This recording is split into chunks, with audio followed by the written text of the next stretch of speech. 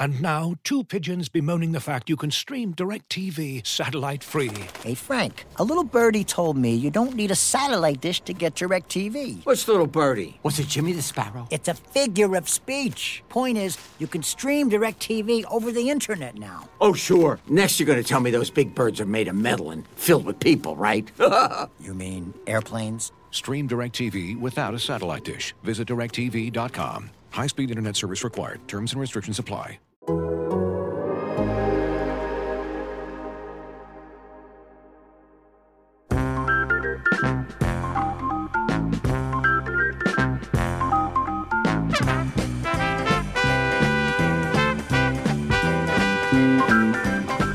Hey folks, welcome into On to Waveland. It's the Cubs podcast here at The Athletic. I am Brett Taylor, joined by Patrick Mooney.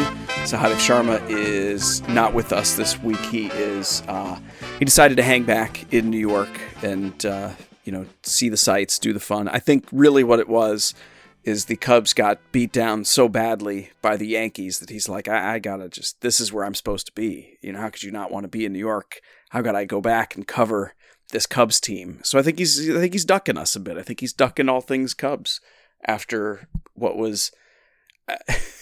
I mean, I wouldn't say I expected the series to go like that. I don't think you can ever expect it to be quite that bad, but boy, was that one very good team playing against one very not good team. Yeah, props to Sahadev for writing the Yankees sold in 2016 and turned it around. How long is it going to take the Cubs? And then just peace out on vacation for a while, leading into, I guess not to get too far ahead of ourselves, but Yu Darvish pitching tonight I think is also a great bookend to that Yankees series. We had the Dodgers checkpoint earlier in the year, then the Yankees series, Darvish pitching tonight, and, just this weekend, game one fell into that pattern we've seen for the Cubs through, long stretches of this season where they're competitive, they're scrappy, they just don't get the big hit. The bullpen covers a lot of innings, but they don't get the start that they wanted. And I mean, I'd even rewind it back to last time we talked, Brett, in your post on Bleacher Nation of like, hey, this rotation is kind of a mess, huh? And then Miley and Stroman go on the injured list shortly thereafter. It was so funny. It went from, within 24 hours, it went from one kind of mess to a completely different kind of mess. And we learned during that, and we learned that there was a reason that Kyle Hendricks had not pitched also. It wasn't just like that the schedule had worked out that way. He was also, quote, dealing with some stuff. But he is at least now scheduled to take a turn in this Padres series. But yeah, I was checking real quick while you were talking about that Friday game, which was very on point for the rest of the season. And in a way, Saturday and Sunday were on point as well, because that was just the Cubs getting absolutely smoked by a good team. But I looked back because I was pretty sure I was right about this, but I wanted to double check. We Cubs fans and Sahadev often like to mention that 2016 Yankees mini reboot situation, which is fine and fair because they did. They got to midway through that 2016 season. They saw they weren't going to be competitive despite having a theoretically strong roster. And so like, fine, we'll sell off some pieces and try to reboot. Of course, famously among those moves, sending Aroldis Chapman to the Cubs. And what we don't always mention when we discuss that is that the 2017 Yankees, so immediately thereafter, they won 91 games and went to the postseason right away. That would be this year's Cubs. So the parallel obviously is very dead. I think to the extent anyone was like, this is just, this is a 6-month reboot. I think clearly, and we already, let me be fair to us, we already knew that because of the moves that the Cubs made this offseason, the roster that they set up going into the season. It was one of those give yourself a 20% chance. And we are seeing clearly the 80% play out. So I think let's hang on the rotation for a minute because, as we alluded, the type of mess they're in now is Wade Miley came back from the IL, shoulder strain, came back after a minimum stay, and pitched 3 innings, and boom, felt the same shoulder issue again. And we may find out this week the extent of it, the plan for it. But I think my general rule of thumb is whenever a guy comes back and then immediately deals with the same issue, you're looking at a longer absence. Even if everything on the imaging or whatever looks exactly the same, that's just how this plays out. And as we've discussed before, what's particularly critical for this year's Cubs in relation to a guy like Miley, it's having him healthy and pitching in those final weeks of July. So if that means sitting him down now for like a month, that's what's going to happen. So we'll see. Marcus Stroman's shoulder inflammation didn't sound terribly serious in the quotes that I saw, but I mean, you never know. It's TBD, his timeline, I think also. And like I said, Kyle Hendricks returning to the rotation this week, but there are going to be openings now for guys that we were wondering about last week when we recorded. So, it seems likely that Caleb Killian will come up and at least get one-off start. So that's kind of fun. There is a spot for Keegan Thompson to remain in the rotation now, but of course he now is coming off back-to-back really rough outings as a starter. For what it's worth, I saw that he mentioned he thought it was a mechanical issue rather than having anything to do with starting versus relieving. So, squash that thinking for now. But I think, I don't know what to think about the state of the rotation, because now I feel like we're left. It's a bit unclean in terms of what we're looking to see right now, because it was easy when Miley was coming back. It's like, okay, good, let's see Miley Cruz. That sounds like a name, Miley Cruz. Let's see Miley Cruz. Let's get Drew Smiley back in three weeks or so. Et cetera, et cetera. Now, I don't know what we're gonna see, and so I'm left thinking things like, oh well, maybe Caleb Killian will come up and take one of these starts, and we'll have a fun repeat of that. But that's really all I can say about the rotation right now.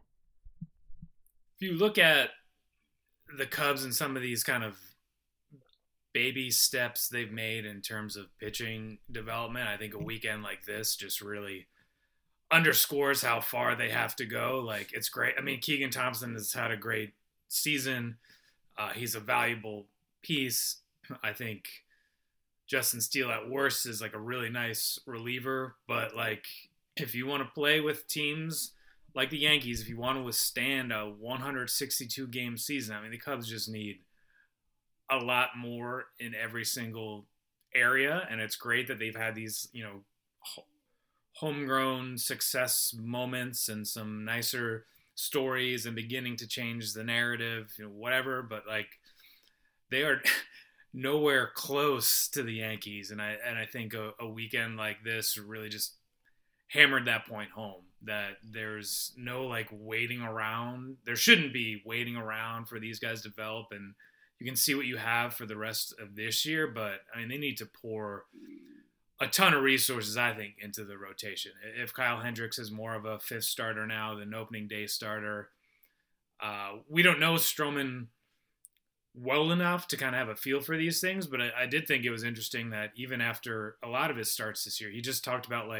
feeling off, not feeling in rhythm after all of spring training, saying how, he's someone who's always throwing the baseball. As soon as the day after the season ends, he's beginning his throwing program. And he's obviously an athletic, active pitcher, but something's obviously been off with him too. That's why he's on the injured list. And I think, I don't know, if you're a Cubs fan, there's a certain amount of patience you have, an understanding for, okay, they need to figure out what they've got, where they need to invest. But when you take all of these guys off the table, whether it's the obvious trade chips or the guys that you've given big contracts, and Suzuki and Stroman, when they're on the injured list, it's what are we watching here? Yeah, that's a good point, because it does cross over the starting boundary, because you could have a lot of these same questions about what are we watching on the positional side. Last thought on the starting pitching before we get over to the positional side. I think what we saw yesterday with Keegan Thompson is a reminder too that for as right as I think we are when we talk about what this year is, and you've got to give guys runway. You got to see what they can do. That doesn't mean it's going to be great every time they take the mound. Those things aren't synonymous, because by the very nature of, quote, seeing what you've got and working on development, that doesn't happen without bad outings too, which isn't me trying to put a rosy spin on a guy getting blown up and not having his command and et cetera, et cetera. It's just, you don't actually get to the point of knowing, oh, okay, this is a starting pitcher who we can trust to get through the bumps, who can figure out the mechanical issues and get back in rhythm, so that he's a, sort of locked in guy for 2023. Like, this is what it sort of has to look like. And we've seen it, for example, with Justin Steele before, and he has come back and sort of things out. So you start to feel, that's why, like, the conversations about Justin Steele start with, he's probably, going to be an okay starting pitcher, but at least he's a very good reliever. Whereas with Keegan Thompson, it's, well, he's a very good reliever. We just don't quite yet know if he can be a starting pitcher. And so this is what that process looks like. All right, positional side. We can't talk about the Cubs positional stuff from this weekend without getting into the DFA heard round the world. The most shocking, I'm trying to think of like what the Bachelor version of this would be. It was the most shocking DFA of the season. And I play into that, certainly. I wrote extensively this weekend about Clint Frazier being designated for assignment to open, at least literally, to open up a 40-man roster spot so that reliever Chris Martin could return. That was the one-to-one. But I think we all know it's a much broader conversation than that. And that is why fans reacted so negatively to it, why I personally reacted so negatively to it. It's not really about Frazier specifically. It's about what he represents, what we think this year should be, and, of course, who a lot of us think the Cubs should be moving on from, whether it's in playing time or roster space. And it's a guy that we've talked about on this podcast a lot. It's Jason Hayward. And to see Sahadev writing that it wasn't even a consideration, like it just wasn't even remotely on the table to talk about, okay, maybe it's time to move on from Jason Hayward, is galling. It is the only word I can offer for it. It is galling that it's not even a consideration at this point, when you're not doing so at the expense of a guy like Frazier, who is unlikely to be a key piece for next year. We know why he was available. We know all the issues. We know the defensive limitations. We know, et cetera, et cetera. But he has hit before. He's only 27. There's a reason the Cubs took a chance on him in the first place. And then to never play him, and then when there is playing time finally available, to say, nah, that's got to go to Jason Hayward. A guy who we all know, come on, let's be adults. We can appreciate what he's done, but we can all say he is not going to be a key piece of the next great Cubs team. Give me a break. If that's the verbiage you want to use, cool. But I'm going to tell you, he is not going to be a part of the next great Cubs team. So to explicitly choose not only to keep him, but to keep starting him, instead of a guy like Frazier who gives you that 5% chance of becoming a useful multi-year piece for the Cubs, it's just, it feels, I have struggled for weeks to figure out why they are proceeding with Hayward as they are. And this was just like the cherry on top of that I don't understand, and it's very frustrating. Clint Frazier is not the guy to get worked up about. Now, remember, I said, I mean, this is me sliding in on Sahadev. Not saying they don't want to pay him to go away yet. Like, they're just, this season doesn't matter. They're like, Clint Frazier's had played in the big leagues for parts of 6 seasons, never once reached a game 70. He's almost 28 years old. He's been traded. He's been DFA'd. The Yankees, non-tendered to him. Like, even when coming out of spring training into the year, it was pretty obvious how David Ross felt he should be used, that it was a very particular, narrow window. If they thought he was going to be this breakout guy, I think he would have gotten more run at the beginning of the year. I hear you that this Hayward thing is just awkward. That they're... Oh, sorry. Please hold that. I don't want to derail this. I just want to make sure people check this box. Keep in mind, late in spring training, the Cubs also chose to punt Harold Ramirez in this outfield group because they didn't believe they'd have playing time for him. Well, he's on the Rays, kind of a good team, is getting playing time from a good team, and he's hitting. So just FYI, the whole outfield mix and these sort of fringe decisions are kind of pissing me off at a background level because I feel like they have really made some mistakes this year. Okay, sorry. Go. You were talking about Hayward. No, yeah. I mean, they've clearly made mistakes. They have a terrible team right now. I just think the Hayward thing is, like I said, going to be awkward until the trade deadline, and then it just seems like they're going to kind of run the clock out this year. And since they don't really care that much about winning this year as an organization, obviously the coaches, the players, the on-field personnel care about that. They're working hard every single day. But to me, it just seems like we just know why they're not doing this. They don't want to just pay him and go away. It's a lot of money. They don't want to do it. And like, that's not saying they're right or excusing it, but they've just so clearly gone down this path that the Frazier thing, I didn't have a huge problem. You know, they're always looking at the strategery of roster decisions, and it sounded like Sahadev's reporting indicated that they thought maybe they could get him through because of his salary versus, you know, a minimum guy not in the arbitration system yet. I mean, we're talking about guys on the edges here, and that I think they need to be focused on like getting the big things right here, because you know, this weekend at Yankee Stadium, seeing the Dodgers, what's coming up this week against the Padres and the defending World Series champion Braves, like it could get really ugly here this week at Wrigley Field.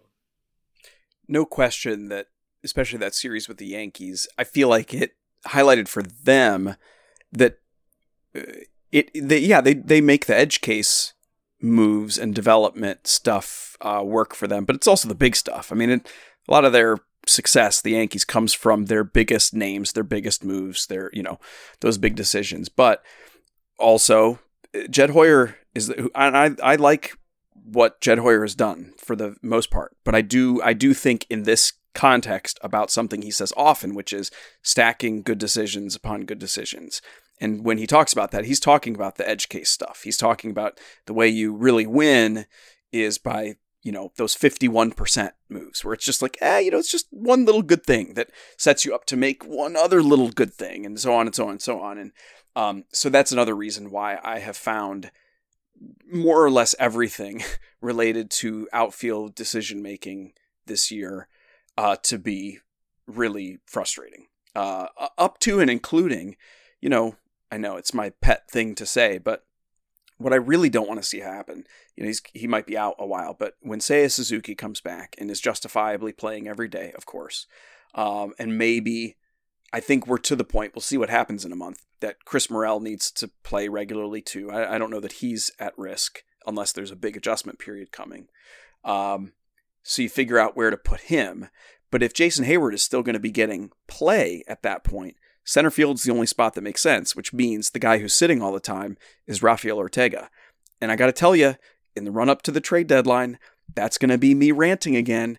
If we have a month of July where he's just sitting there, I'm going to be pretty pissed off because he is hitting, he's playing really well, and I know in my soul that he is a useful fourth outfielder, lefty bat for, you know, almost every contender. And so, and it's one of those things, you're not going to get a big return for Rafael Ortega. I get that. That's not what I'm saying. It's but you may get a useful return, especially because he doesn't cost any money.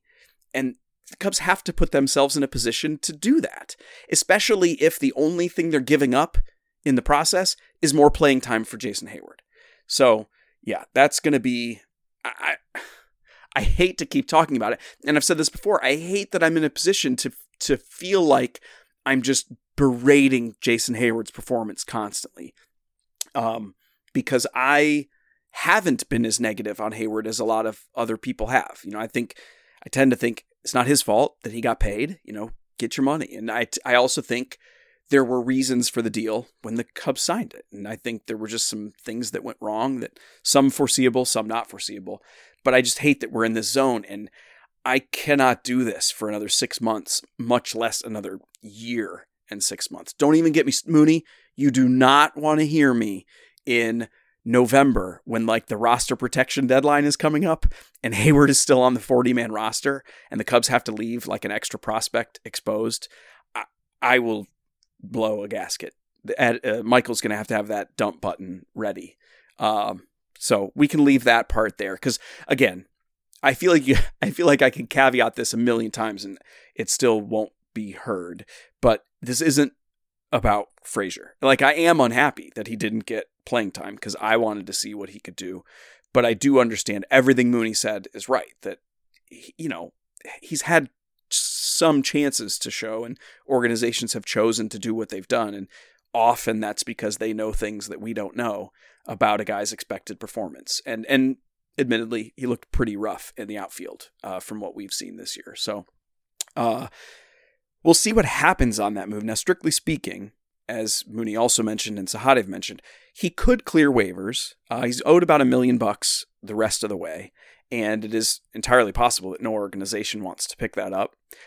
If he clears waivers, then the choice will be up to him if he wants to hit free agency and try to either find a better spot for himself or make more money than that, which seems unlikely, but he will have that option, or he can accept the assignment to AAA Iowa. He gets to keep his $1 million, but then, he'll be thinking, I don't know when I'm going to be back up, if at all. So we'll see how that plays out. There are 3.5 more days on that to play out.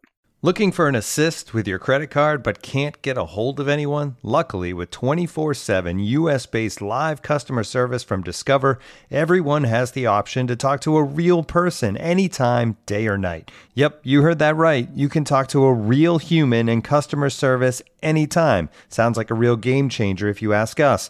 Make the right call and get the service you deserve with Discover. Limitations apply. See terms at discover.com/creditcard. Looking for an assist with your credit card, but can't get a hold of anyone? Luckily, with 24/7 U.S.-based live customer service from Discover, everyone has the option to talk to a real person anytime, day or night. Yep, you heard that right. You can talk to a real human in customer service at any time. Sounds like a real game changer if you ask us. Make the right call and get the service you deserve with Discover. Limitations apply. See terms at discover.com/creditcard. That sucked up a lot of the helium, or a lot of the oxygen this weekend, in addition to the massive losses against the Yankees. I didn't have any other big picture stuff to get into because, for one thing, I still want to see how some of the playing time is going to sort out on the positional side. I keep waiting for Suzuki to return because I want to see what it's going to be but I guess our update this weekend was that it might still be quite a while before he's back, which sucks in its own right. Well, this is another one of your pet peeves, right? At least they used the IL this time. But they waited several They days, did. right? And I get it. Like, it's hard, in Cincinnati in the moment of you're getting initial x-rays and like, oh, we're optimistic he won't go on the IL. And so we'll just give it a couple days, let the swelling go down. And then, he's got a hit and we'll see how he feels. And then it obviously hasn't gone right yet. And I'd imagine, once the Cubs kind of go down these roads, they seem to be very conservative and particular just in general. And then looking at the state of the team, the importance of Suzuki to their long-term vision. And, I think some of it, they're not obviously rooting for injuries, but that's why with some of this Hayward stuff, it's like something else always happens. And I wouldn't be surprised if, more stuff keeps happening this week. Like, this kind of whole season has just been, I don't know if it can't all be the lockout, but some of it is part of the shortened spring training. Part of it is the nature of this roster when you put together so many guys who are kind of unproven. But some of it's just random. I mean, like Nico colliding with an umpire, like that's not something you're going to see But just taken all together, it just seems like, you can think you have a plan going into this series against the Padres, and then something else is going to pop up. Like, that's just kind of the nature of baseball, and definitely the way this season has gone so far. It's reminiscent of something we've talked about before, which is this year's Cubs team is not good and also unlucky, in terms of some of the results in these one-run games. And both those things can be true. They can be not good and also unlucky. Well, similarly with the health stuff, it's like the Cubs are not, it's not a great roster, and also they've had a ton of injuries, so it's like, I find it hard sometimes to bring that stuff up because people think you're deflecting from the poor performance, but that's not the case. I think if the Cubs had near perfect health this year, they'd still be I think they still would not be a terribly competitive team. But that said, it is hard to even stay afloat when, like Mooney said earlier, your two big additions are Marcus Stroman, who missed almost a month, or I forget how long it was, 2 weeks with COVID, 3 weeks. And then he's got a shoulder issue that who knows what the impact was of that. And then obviously Suzuki's going to miss upwards of a month. It is hard, and that's to say nothing of all of the myriad other injuries that we've seen. So both things can be true. This can have been a roster that was constructed to try to catch lightning in a bottle. So it was not necessarily a great roster on paper from the get-go. But then also, in addition to that, they have suffered, I think, more injury issues than the average team this year. I do think that's got to be true. So you're right, though, this week against the Padres who will be looking for revenge. See, the Cubs have played the Padres well the last, few years. I feel like they've disproportionately played the Padres well. Total just fluke. I don't think there's some, mystery magic that they match up just right with these Padres, but they have played them pretty well. And so on paper, another very unfavorable matchup for the Cubs, and then the Braves. This could be it could be an ugly week. That's all I got for this. You have any parting thoughts, Mooney? No, I'm trying to, in my head, make sure I have this right. I mean, in terms of a projected opening day rotation, the Cubs have 60% of it on the injured list right now between Miley, Smiley, and Stroman, and Hendricks dealing with air quotes stuff. Yes. And starting Tuesday. Justin Steele is it. We'll have to turn into a Caleb Killian podcast pretty soon here, because that'll be the guy to talk about. God save us if he gets blown up immediately when he comes up. All right. We'll be back at you on Thursday talking about whatever did happen with this Padres series and maybe having a little more clarity on some of these arms. Until then, I am Brett Taylor. Catch my stuff at Bleacher Nation. That's Patrick Mooney. Get his at The Athletic. This is On to Waveland. It's the Cubs podcast here at The Athletic. We appreciate you, and take care.